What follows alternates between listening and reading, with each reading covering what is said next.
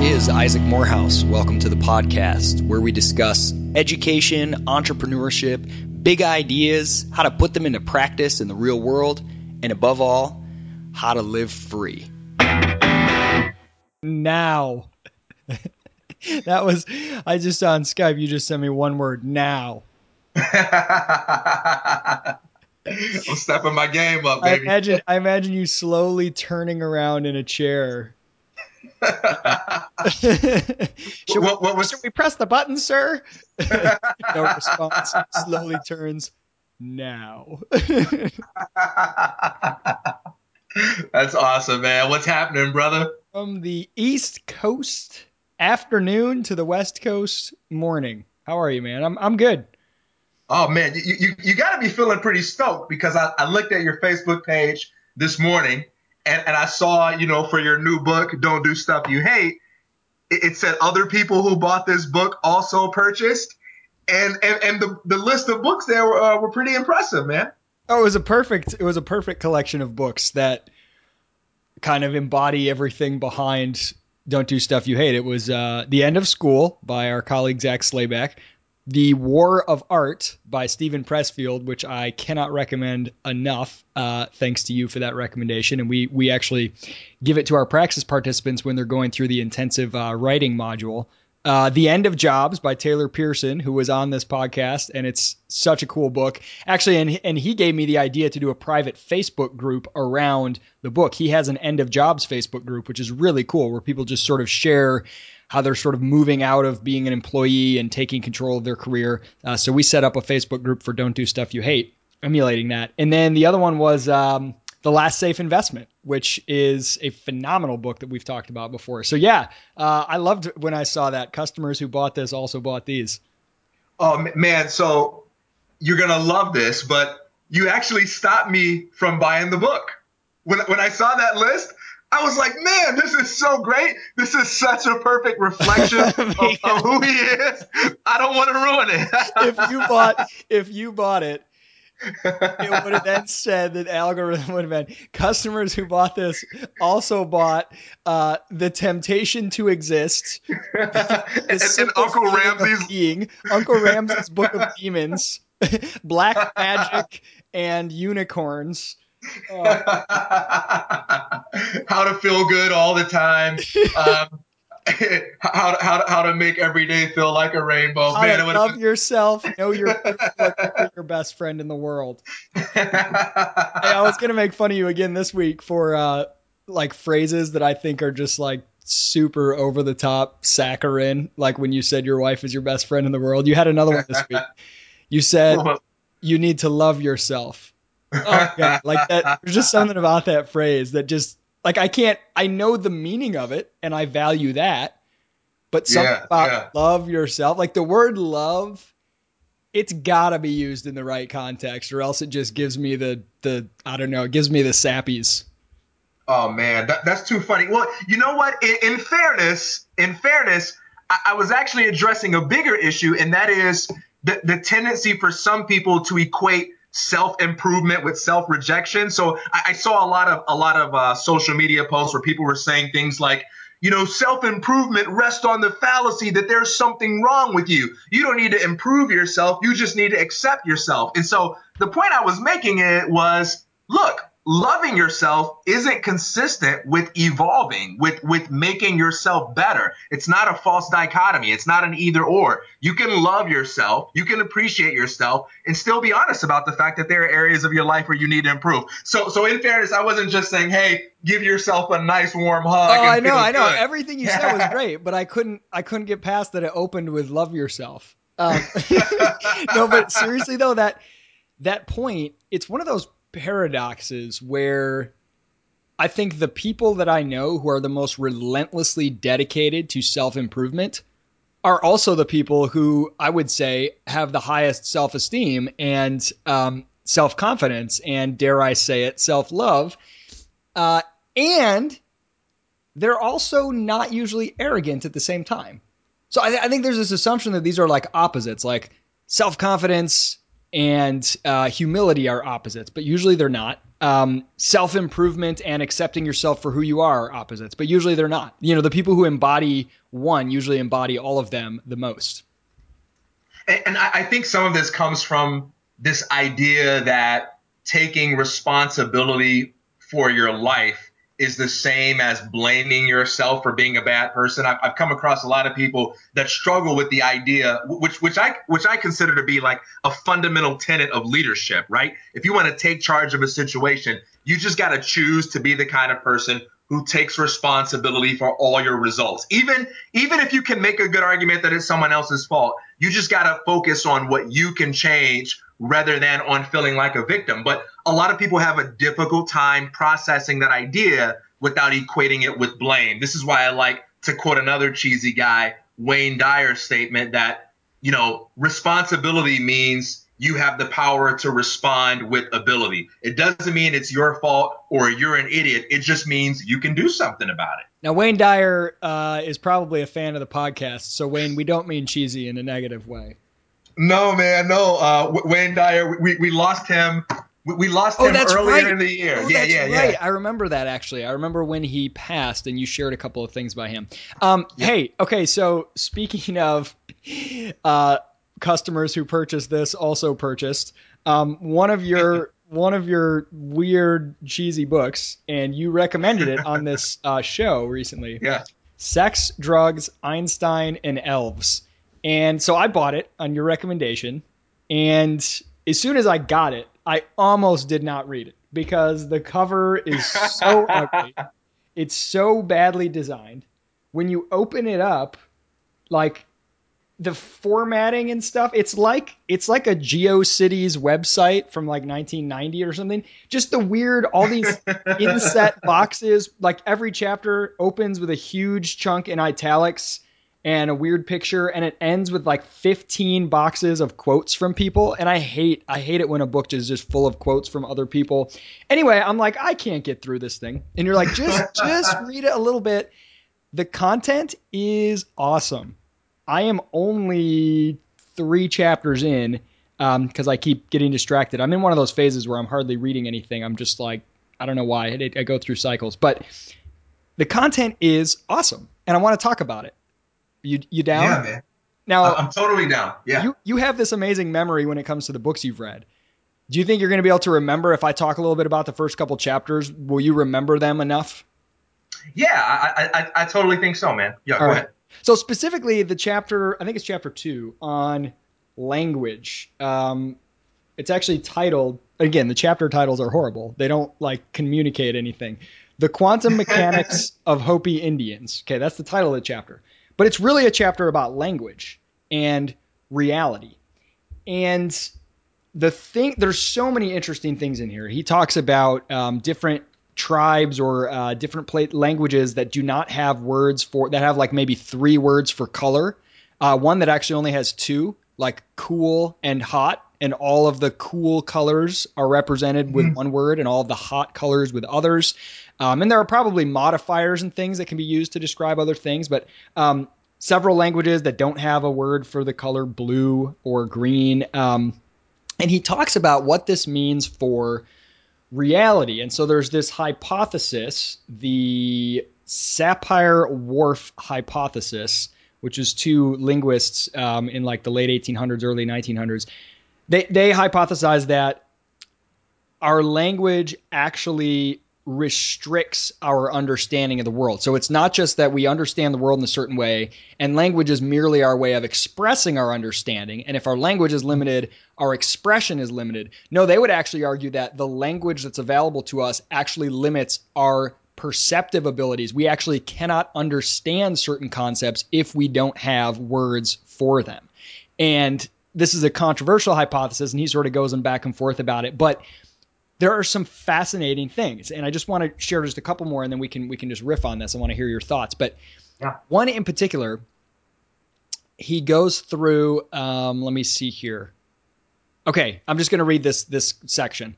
According to David Gill, a researcher at the Max Planck Institute for Evolutionary Anthropology in Leipzig, Riau, I don't know how to pronounce it, Riau Indonesian is a language like many others that does not distinguish nouns and verbs. For example, the phrase, "the man is swimming," might translate to a phrase that means man swim.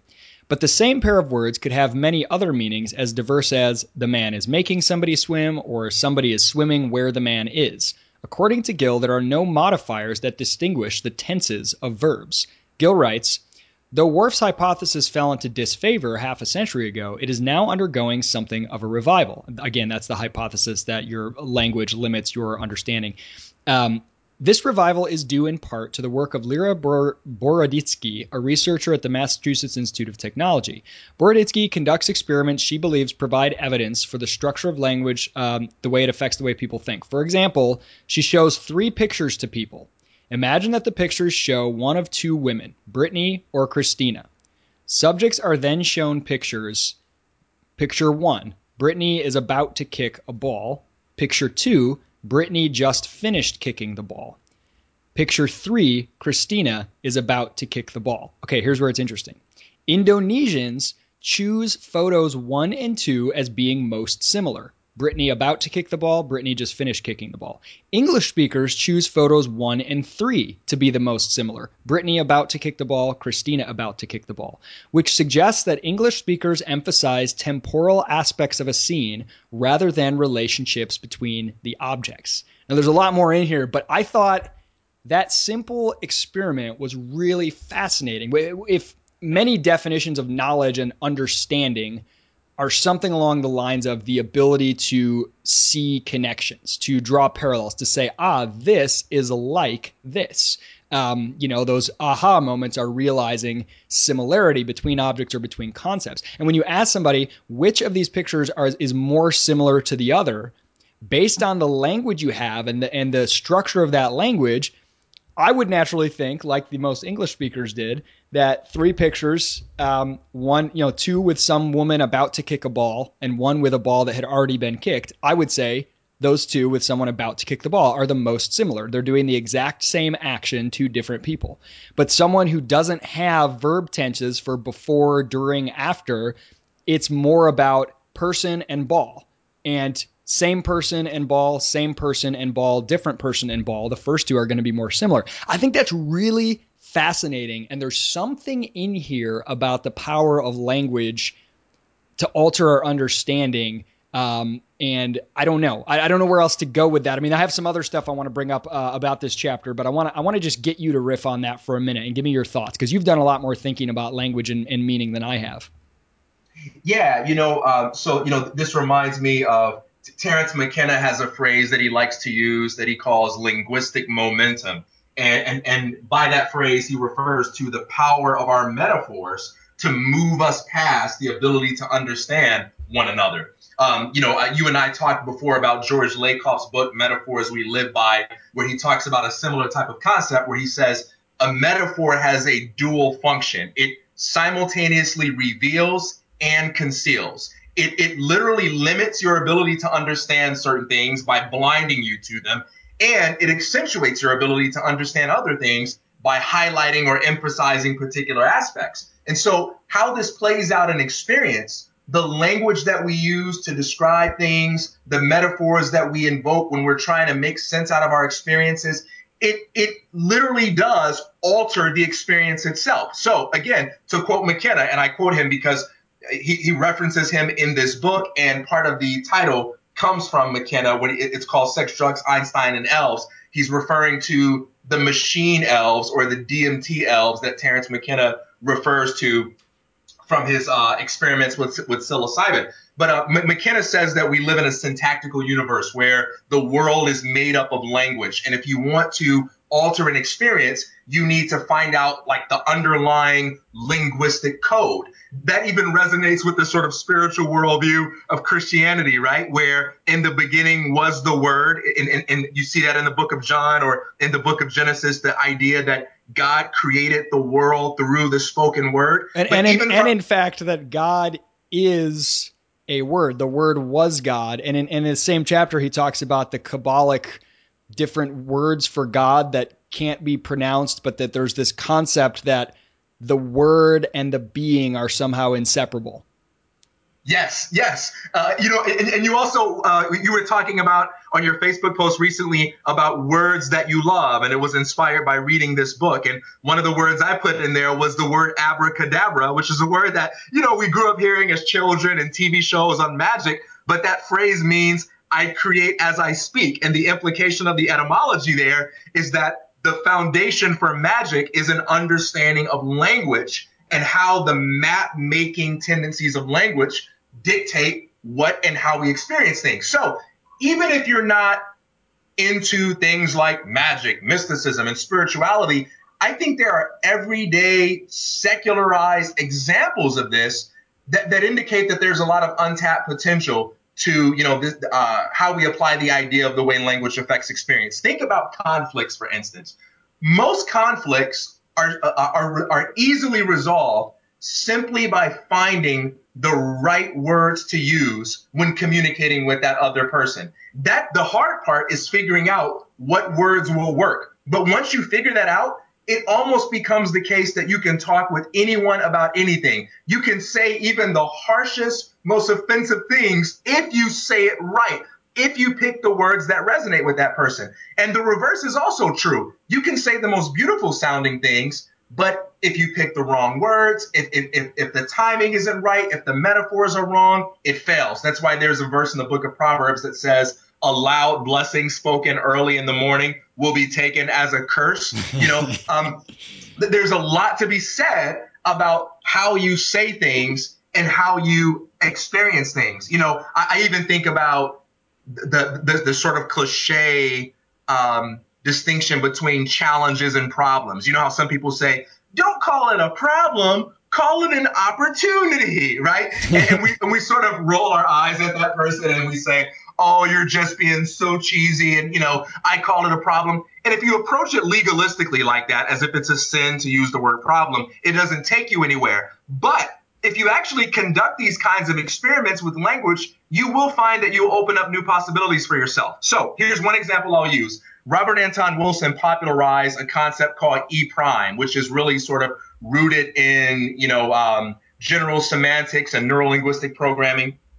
And the idea of E prime is basically you eliminate all forms of to be from your speech. So instead of saying things like, Michael Jackson is better than Justin Bieber, you would say, I prefer Michael Jackson's music to Justin Bieber's music. Instead of saying vanilla ice cream is better than strawberry ice cream, you say, I like vanilla ice cream more than I like strawberry ice cream. You eliminate all forms of to be.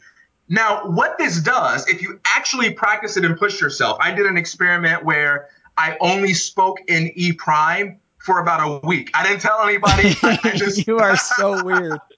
I didn't tell anybody about it, but I just said, I'm only going to speak in E prime for a week. So I would never say things like, Wait, oh, man. That sentence violated E prime, didn't it? Oh, yeah. Well, rephrase it for me.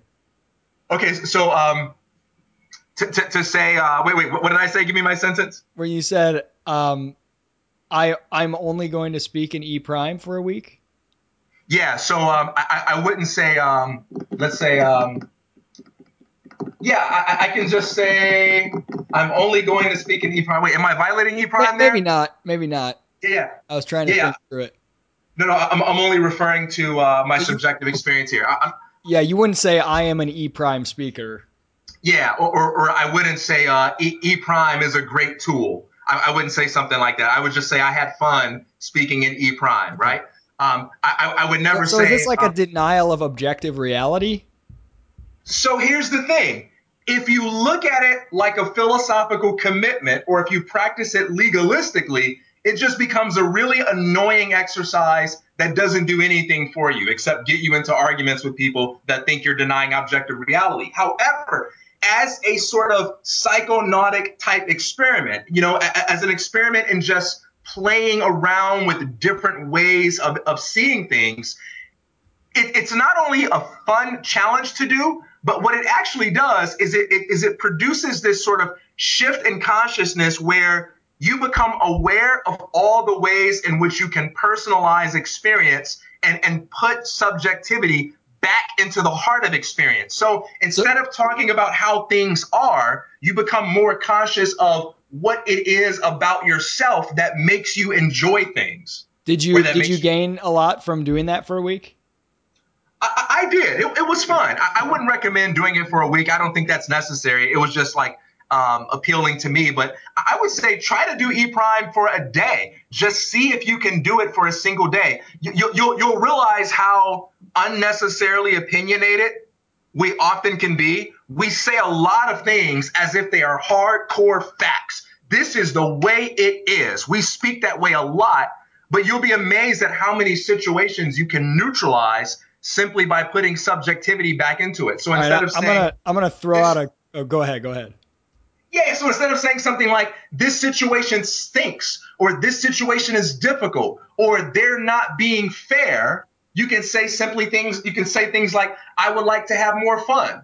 I would like to enjoy this experience more. I would like to do it another way. And it actually puts you in more of a solution mindset rather than a this is the way it is, reality is fixed mindset. Reality becomes more malleable. I would not recommend writing that way. Don't you think that makes just like horrible writing? When someone always says, in my opinion, or this may be, or this is more this than, instead of just saying, failure sucks. Great sentence. Instead saying something like, failure can be less fun than winning. Right? I mean, come on. It just makes bad writing. I personally enjoy winning more than because I think you have to, when you're writing on a specific topic, if people are practicing the charitable interpretation principle that we talk about, which many people don't, but that's their problem, not yours as a writer, then it should be understood as a given that you're writing about this topic in this context, and you are not attempting to explain all truths in all contexts for all types of reality in this, in this single essay. So just write it like you mean it. Write it like it's true. Say the truth that you believe to be true about this particular instance. Yeah, that's why I love the discussions we have about looking at ideas as conceptual tools and understanding that every idea can work for you or against you depending on the context. So I think E Prime is a really fun experiment to do, especially when it comes to your self-talk. It can really change the way you experience physical reality by challenging you to think about problems, especially in an entirely different way. And speaking in that way can help resolve conflict. But I agree with you when it comes to writing. I think what makes writing interesting is when you have a point of view. You don't need to say, in my opinion. The fact that you're writing it reveals to me that it is your opinion. Be strong. That's what makes writing interesting when you're strong. Yeah. All right. So to do something that you and I both love to do, which is to say X is valuable, and then the opposite of X is also valuable, which is a lot of fun. Like, don't take anything personally, take everything personally. And I think both those can be true. So I'm going to take the opposite stance as well. I actually agree that there's a lot of power in your sort of self-talk and the language that you use, instead of saying, oh, we have a problem, saying, oh, we have an opportunity, like seeing problems as opportunities, the obstacle as the way. That's really powerful. I also think if you get too hung up on the words involved, you actually become more a slave to words. If you get so obsessed with making sure you don't say things in a negative way or whatever, and sometimes taking the opposite approach and just owning a negative word and thereby depriving it of its power, making it not fearful anymore, is really, really powerful way to sort of take charge of your life. I'll give you an example. So if you're going to try to use the no negative self-talk and see all problems as opportunities and be really mindful of the power of those words to shape your thoughts and limit yourself, and you're in an interview and someone says, okay, give me your strengths and weaknesses, right? And you say, well, I have strengths and I have unmanifested strengths. I love that voice, man. I love that voice. Immediately, it's like, okay, this is someone who's terrified of using the word weakness. It's almost become like a word that has power over them, and they don't dare utter it. I remember sometimes growing up, my mom would say things like, don't say, I hate my hair. That's like negative. That's almost like cursing yourself. There's power in that. And there's truth to that. But the minute you become so afraid of it, now you're a slave to not saying the word, And so sometimes just being able to say, oh man, let me tell you, I can tell you 3 things that I absolutely suck at. These are my weaknesses. And I just know that I suck at them. And, good thing, I also hate them. So I don't really care. I just try not to do them. I would love if somebody says that in an interview, instead of trying to turn a weakness into a strength, oh, what is my weakness? I care too much. I work too hard. My weaknesses are really opportunities, right? Just own it and be like, I suck at something. And that doesn't scare me. I don't feel like a failure because I've used the word suck to describe my abilities when it comes to some particular thing. I think not being afraid to just embrace the negative words sometimes, I'm depressed. Just admitting it and not being afraid of that sometimes can help. I come from the same kind of home, man. My mom never let us say things like yourself. Yes.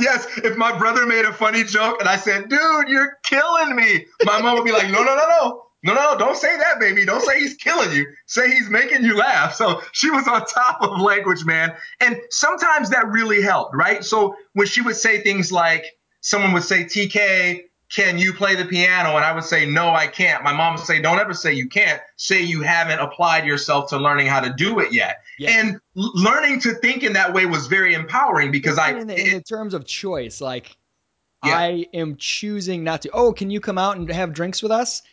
It's okay if you say to them, no, I can't. But thinking to yourself, I am choosing to put something else higher on my set of preferences than this. Like that's just really empowering and valuable. Yes, and I think at the heart of it all, you got to maintain a sense of humor. Me talking about a sense of humor, you got to maintain a sense of humor. You have to maintain what the jokesters among us call a sense of humor, which I have studied. So, dude, I walked into a FedEx and I was getting ready to ship a package, and this guy walks in who apparently knows the other people that work there, and someone says, "What's up, dude?" And he says, "Hey, another day, another dollar." And somebody responded by saying, another day, another dime. And then the other person said, man, another day, another nickel. And then someone else said, what a nickel. And then they all started to laugh. Now, because of the way my mom raised me to be hypersensitive about language. Excuse me. I feel so uncomfortable. I wanted to just turn into Steve Urkel and be like, guys, please don't confess this kind of limitation. Please don't speak in this way. The value of a medium of exchange is entirely subjective, and a wooden nickel in the right context could be more valuable than all of these things. Yes. I really wanted to do that, man, but I had to catch myself and say, TK, chill, man. They're just joking around. And I think you need to have that attitude with everything that you do. Like, chill out, enjoy it. Don't just pay attention to the words you use. Also pay attention to the way you feel when you're using the language. All right, I want to change gears here and go back to something else you said and talk a little bit about the concept of a curse. Since we're talking about language, I grew up hearing curse words and being discouraged from using curse words and things like the F-bomb, all of the 4-letter words that they bleep out on television. And most people are taught these are what curse words are. They're inappropriate to use in these contexts and so forth. But I think when you look a little deeper into language, you find that a curse word is really a curse word. It's a word that limits your ability to understand things and achieve things. And I think it's actually a good time for people to reevaluate what their understanding of curse words are, because people often stop themselves from saying, the F-bomb, but they go on to use other kinds of language that is self-defeating in a lot of different ways. Not just language like I can't do this, but also they hang on to the same old stale metaphors that close them up to possibilities. So I think if you're going to be the kind of person that takes a moral stance on cursing, don't just pay attention to things like the F-bomb. Pay attention to the words that you use that might be limiting your possibilities in life. There's a couple other things in this chapter that really stuck out at me that I wanted to touch on. Let me try to decide which one I want to do next. Well, one just quick thing that I thought was really powerful where, he's sharing all this common stuff everybody's heard, like, oh, did you know that, such and such language is more advanced than English because they have 17 words for love, or, Eskimos have like 20 words for snow. And the common rejoinder is, yeah, so does English. You can call it light snow, fluffy snow, hard snow, frozen snow, slurry, slush, and I think both of those things, there are truth to both of them. Like, I think it gets over dramatized, there are so many more words for love in this language, so therefore their understanding is more nuanced. Yeah, but English has more just raw vocabulary words than any language on earth, and there's infinite combinations. You can add a bunch of adjectives and modifiers to describe things. But yes, there's something in here where he uses the example of the word graphaloon, which is a made-up word from, well, I guess all words are made up, but it's from Kurt Vonnegut. And a graphaloon is like a large, slow, kind of absurd, bureaucratic body that has a hard time taking action and constantly obsesses over process before deciding something. And the author says, there's some truth to the fact that I can describe what a graphaloon is without using this word that Vonnegut has coined, but I gain some kind of power by having a single word for it. There's something different about having a single word for a complex concept that enhances your power. And I think we've all learned this when we learn new vocabulary words and then we start to use them. We feel like we have more power. We have like a shortcut. It's like a secret code to the world, And it's like a cheat code on a video game, right? Like you can do all these things one at a time, but if you have a cheat code that lets you lump them all together in one big package and do everything at once, it's like you get to jump ahead. And there's something powerful about a unique word that encapsulates multiple concepts. Light, fluffy snow that shines when the sun reflects off of it might mean the same thing, but having a single word to represent that, there's something powerful about that. Even just if the only power is the exclusivity you gain by having a small club of people who understand that single word. I mean, this is what the academic disciplines are like. The fact that, you can use words that are only used within that discipline and only those who understand that discipline know them. Even though you could explain it in plain English with 3 or 4 words, there's a power to creating a sort of club that lets you move at a faster pace or process ideas in a different way. Yeah, I'm trying to think of an example of that in my life. Do you have any examples of like a single word that just gave you power? For me, I think it was the word no. And most people tap into the power of that word when they're a kid. It took me a long time to discover no. But I feel like that word gave me so much power. Not like, oh, I'm unable to fulfill that request, but no just gave me a certain kind of power. Okay, so here's one. This was on my list of favorite words as well. And I'm going to look up the meaning just to see, because it's one of those where I could string together a bunch of words that could cover the meaning, but I don't know if it's exactly right. Like there's nothing else that quite captures it. Okay, so the word is disabuse. Like when I first came across the word disabuse, I fell in love with it. First, I love the sound. It's got sort of an edginess to it. Like it's got the word abuse in there, but it's not meant in the same way. And to say, oh, let me just disabuse you of that notion real quick. There's something about that that's so much better than let me persuade you that this idea is mistaken real quick. The word disabuse, there's some power in being able to use it. For me, I think that it just captures something, persuade you out of a bad idea, which there's so many places where that could mean different things or go different directions. Disabuse, it's just like this word that captures it all. And it doesn't leave you any room. Like, I'm going to disabuse you of this notion.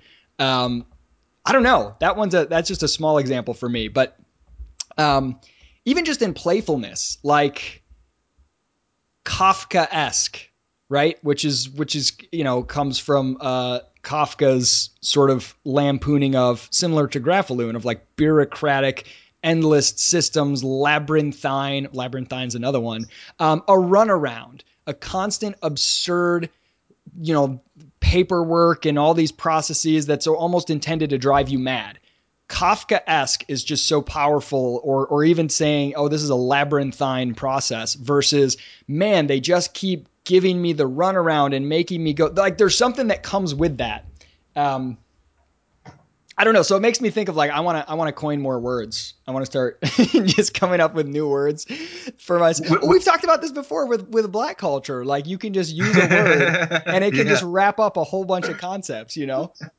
Oh, totally, dude. Like words and phrases are created on the spot and they're instantly downloaded into the entire culture. Yeah, I mean, like think of words like front, like why you fronting, or like right. step to this or flex. Those all have like simple normal meanings, but within like a hip hop song, they encompass a whole rich set of like they carry weight, you know?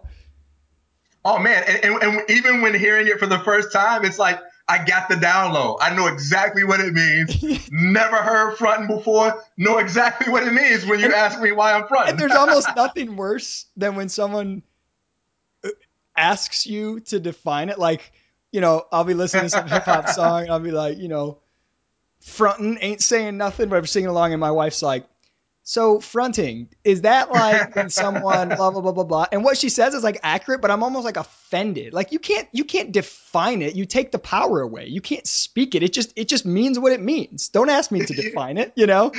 Right. Fronting is when you put on a mask to deceive your audience into thinking you are, it's like, oh man, I don't even want to use the word anymore.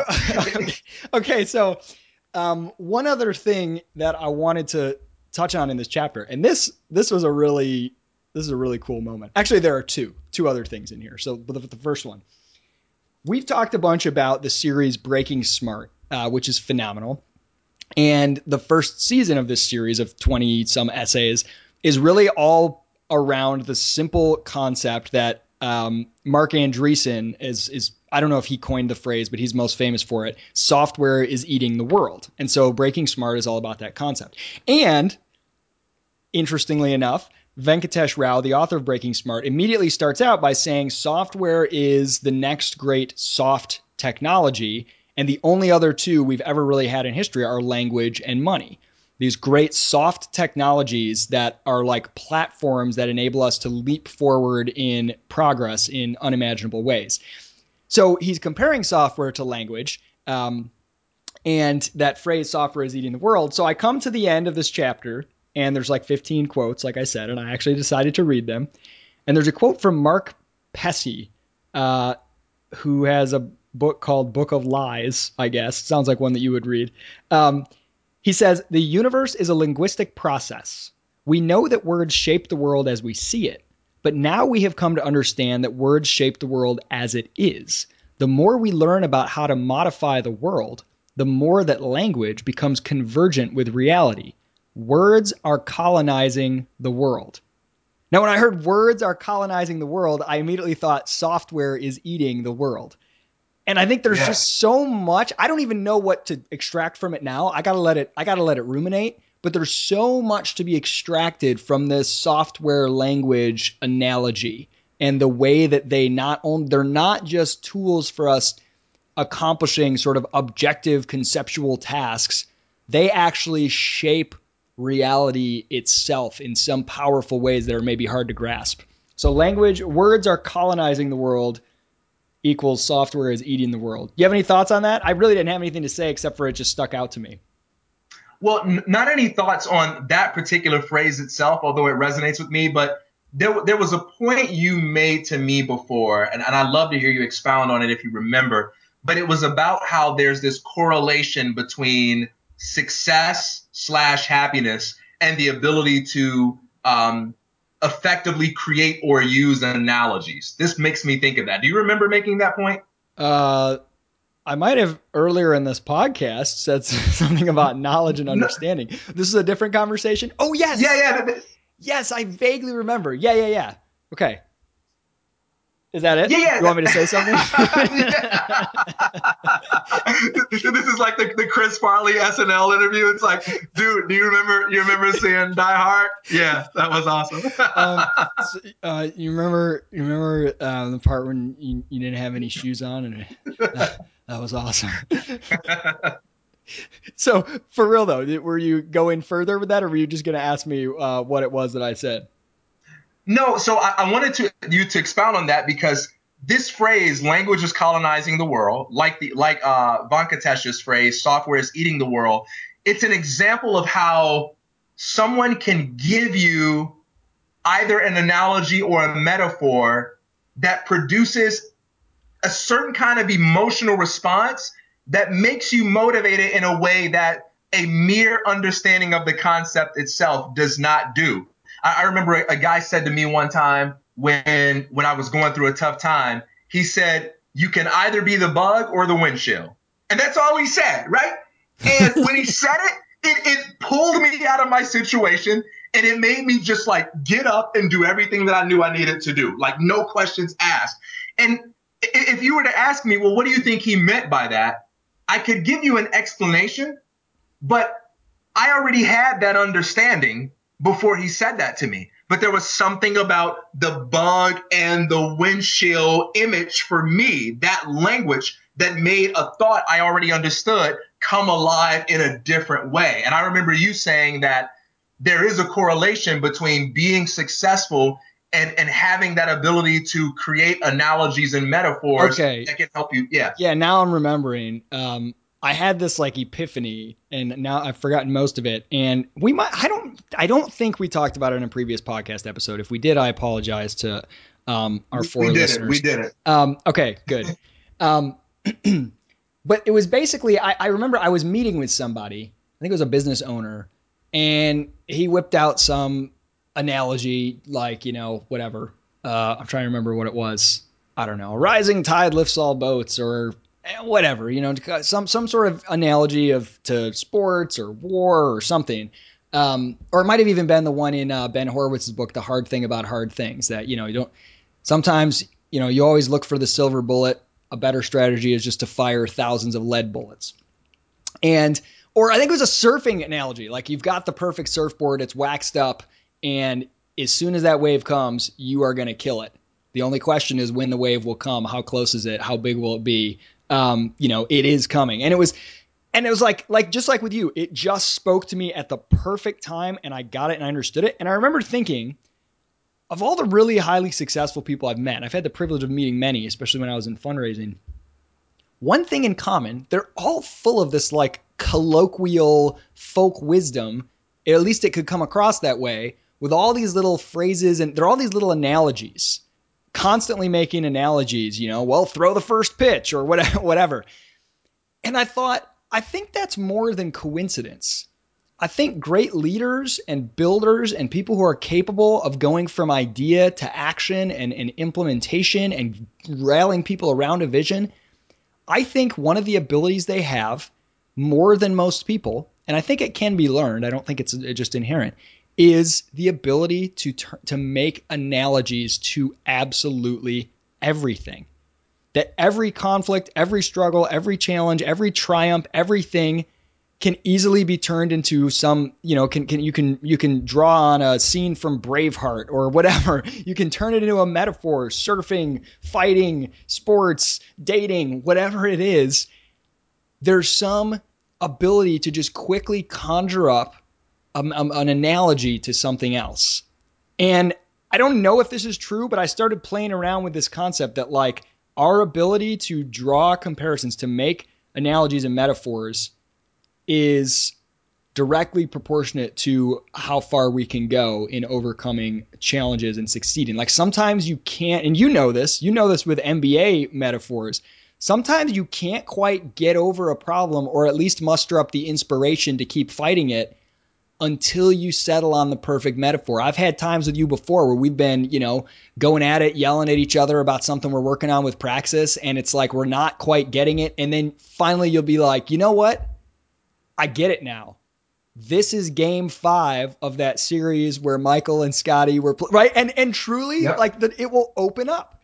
And I think our ability to do that is really, really important. Really important. And it's just it's like not, it can't be a coincidence that the most profound leaders and most successful people I know are just like a fountain of metaphors. There you go. There's one right there. They're just dripping with clever analogies, right? Yeah, right. This reminds me of a part in this book, the same chapter you're referring to, where he refers to the concept of language as a skin. and we typically look at, like we have Are you thoughts looking at the first. book right now, or did you just remember that one of the many subsections in this chapter is called Language as a Skin? I don't even remember if it's a subsection. I just It remember that is. it's a concept. I was just floating past it. Man, you remember everything you read. Okay, go ahead. No, I wish. Yeah. So he talks about the idea of language as a skin, where we first have these thoughts and we encapsulate the thoughts into words, and we sort of use words as these carriers of the energy of thought and feeling or what have you. So language is just a skin within which we dress our thoughts. But he goes on to present a couple of other alternatives for how we understand language. And one of them is that language and thought is identical, that essentially thought is a kind of internal speech, so that when you change the language, you change the thought and you change the experience. So this relates to a blog post Seth Godin recently wrote. I think this was maybe 2 or 3 days ago, where he talked about narratives and feelings. And he says how most feelings, when left alone, tend to come and go in this cyclical kind of way. If you feel angry right now and you just leave the feeling alone, you'll be over it probably after a day or two. But feelings tend to be sustained not because of the nature of emotion itself, but because of the narratives that we attach to those experiences. So it's someone says something to me, or someone steps on my toe, I get a little angry, I leave the feeling alone, it subsides. But what usually happens is I have a narrative going on that says, man, this person doesn't respect me, or I can't stand the fact that people never watch where they're going, or why does this sort of thing always happen to me? If I have that kind of narrative going on, then that feeling of being angry might have a little bit more life. So now when you think about most of your life consists of memory. And memories exist in your consciousness. Like, your past doesn't exist as a physical event standing in front of you right now. So when someone made you angry yesterday or 10 years ago, as a physical event, that's not even real. It exists as a set of images in your head that you have this narrative about. So most of your past, most of what dominates your life, consists of self-talk. And so the idea proposed here is that if you change that self-talk, if you change the narrative or your particular habits for how you narrate, you pretty much change the experience.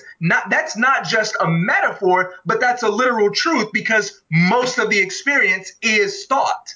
Does that make sense? Yeah, absolutely. I was just thinking through more of this power to make analogies. When I'm having a hard time, especially with something business related, my brother is one of the first people that I go to, and he is ridiculous at this. Like, everything I call him about, we'll talk through all kinds of stuff in normal language, but usually what I walk away with, and usually this is the first thing he says, is some metaphor that just does the trick. Like, every time I'll call him and be like, so we've got this and this, and I'm struggling with this and blah, blah, blah, trying to grow in this area. And I feel like we're kind of got a stuck a bottleneck here and blah, blah. And he'll be like, Isaac, I always just imagine him like sitting back in his chair. He's like, Isaac, you're like a perfectly polished and waxed Ferrari that's going 5 miles an hour. And it's like, it's always like, oh, that's it. I've got it. There's something in that. And it's easy for that to just like cheesy made up stuff and make it sound like it's profound. But I think that the way that those metaphors work is that they work only for specific people in specific instances. Like, if you shared that insight with the world, I just don't think it would have enough application to enough people to be like, wow, this is profound. Like, it's got to be, when I read The Hard Thing About Hard Things, the lead, silver bullets analogy, that wasn't profound to me at the time I read it. About 6 months later, it came to mind again, and it was so profound. And I was like, oh my gosh, this is the most valuable analogy I've ever had in my life. So anyway, one other thought on this book, because you touched on it too with memory. So there is a lot of research that suggests, and I know you're really interested in neuroscience, and you actually wanted to be a neuroscientist when you were young, specifically because you wanted to understand what makes people laugh and why all your friends were capable of doing it. But there's a lot of research that suggests that our memories are verbal. that the centers of our brain that process language are like associated with memories. And so when you think of a memory, you're incapable of thinking of the experience without accessing your brain's language center. So you're thinking about, oh, I was sitting at a table with TK. If I didn't know the words sitting and table and at and all, like I wouldn't be able to actually have that memory, that our memories are inseparable from language. And this is one of the things that people who have used the drug ayahuasca, which is like a very slow releasing form of DMT, which like gives people these crazy experiences. But this is like a long process. I've never tried it myself, but I'm pretty fascinated by it. Where they say one of the things about ayahuasca, which is why some people will use it in therapy for people who have been traumatized when they're very young, is that ayahuasca gives you this experience of almost observing your memories as a third party, but it allows you to access the part of your brain that has pre-verbal memories. So before you knew how to speak, when you were 1, 2, whatever, before your memories were verbal, because once you have language, now your memories are like locked into language, and that's how you describe and think. And so your memories are verbal. Your pre-verbal memories, since now you're a person who speaks and has language, you like can't access those because you don't have any way to connect pre-verbal memories to your verbal processing. And I don't know how true this is, but this is one of the claims that people have made, that it allows you to access and experience pre-verbal memories, which I find to be really interesting. And in this chapter, there are some people, one person with Asperger's, who says they think entirely in images and pictures without words. And they're a designer. They design some kind of products, and they like picture the entire new product and using it and working with it and everything in like a 360-degree movie before they even know how to describe it or anything like that. And Einstein used to say that all of his breakthroughs were like images of him experiencing things, riding on a lightning bolt, whatever, and they weren't verbal. So maybe some people have this ability more than others, but what are your thoughts on memory and language, and sort of like memory as independent from the language that we use to process it? I think the concept of pre-verbal memory is really fascinating. I'm not sure what the scientific community has to say about it, or I haven't read a lot of philosophy of it. When you talk about this ayahuasca experience as one that's supposed to lead to that, it definitely makes me intrigued, because for me, I tend to side with the view that memory and thought and language are one. That all three of those are just sort of like differing manifestations of the same thing. So I'm not sure what to make of the idea of a memory without words. I'm not sure what that means, but I guess maybe I can sort of. Well, have you ever had a dream where the next morning, you forget dreams so quickly, like maybe Sure. immediately you can describe it, but over time, most dreams, there are rare exceptions, but like where you have this impression or image, like I feel like, but you literally can't put it into words. And almost the minute you try to describe it, poof, it vanishes. Have you ever had that experience? Oh yeah, I have that experience all the time. But even, and that's what we call like emotional memory, right?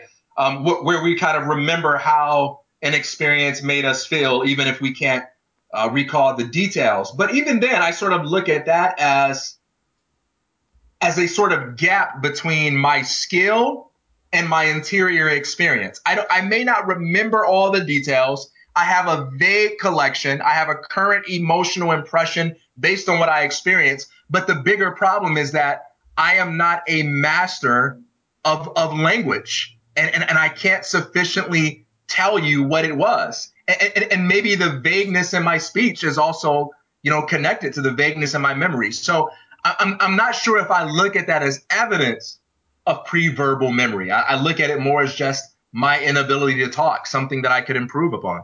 So I thought today that we would talk a little bit about this book, and then we would get into all kinds of philosophy about the immortality of the soul and other stuff. We didn't have time to get to anything else, which was amazing, though. This was actually, there was a lot of good stuff in here. I got to give a plug to all you listeners. If you want to get a super quick 3 quick hits, midweek quick hits every Wednesday in your inbox, really short paragraph next to each one and a link. So last week I had, You plus a microphone is better than Harvard. Quick paragraph about it. Here's a link to the article. There's a company that's making a Google search for audio files, which will open up all kinds of things in the audio format. Here's a quick link. I do this every Wednesday quick hits. Just go to isaacmorehouse.com. And there's a couple places there to sign up for my email list, and you'll get these in your inbox every Wednesday. And I try to make them really fun, really quick. And, you might not find something in there you like every week. Maybe you'll find 3 things you like in there some week and none the next. But they're really fun, simple, and I think you'd enjoy it. So go sign up at isaacmorehouse.com for midweek quick hits. TK, I'm about to take a long road trip. So recommendations this week. Maybe you can make one that's like a good long audiobook or something that I can listen to. Oh man, I'm not even sure what's available out there for audiobook because I don't do a lot of audiobooks nowadays. You only read books that are printed on like typewriters and with, plastic covers and stuff. Yes. If it's a book, I prefer to read it. I tend to use audio for things like podcasts. All right, you're no good. Well, what do you recommend then for our listeners? So since we talked about language, I would recommend a book called The Tyranny of Words by Stuart Chase.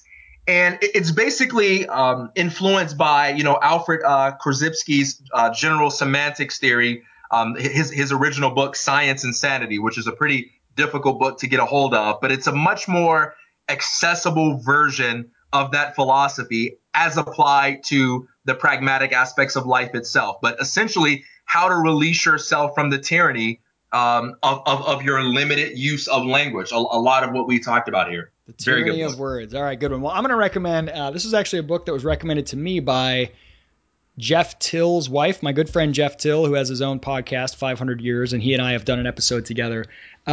His wife mentioned this book to me and just said, oh, this is a fun book you might like. I don't even know what made her think to recommend it. It's called Lexicon, and it's a novel.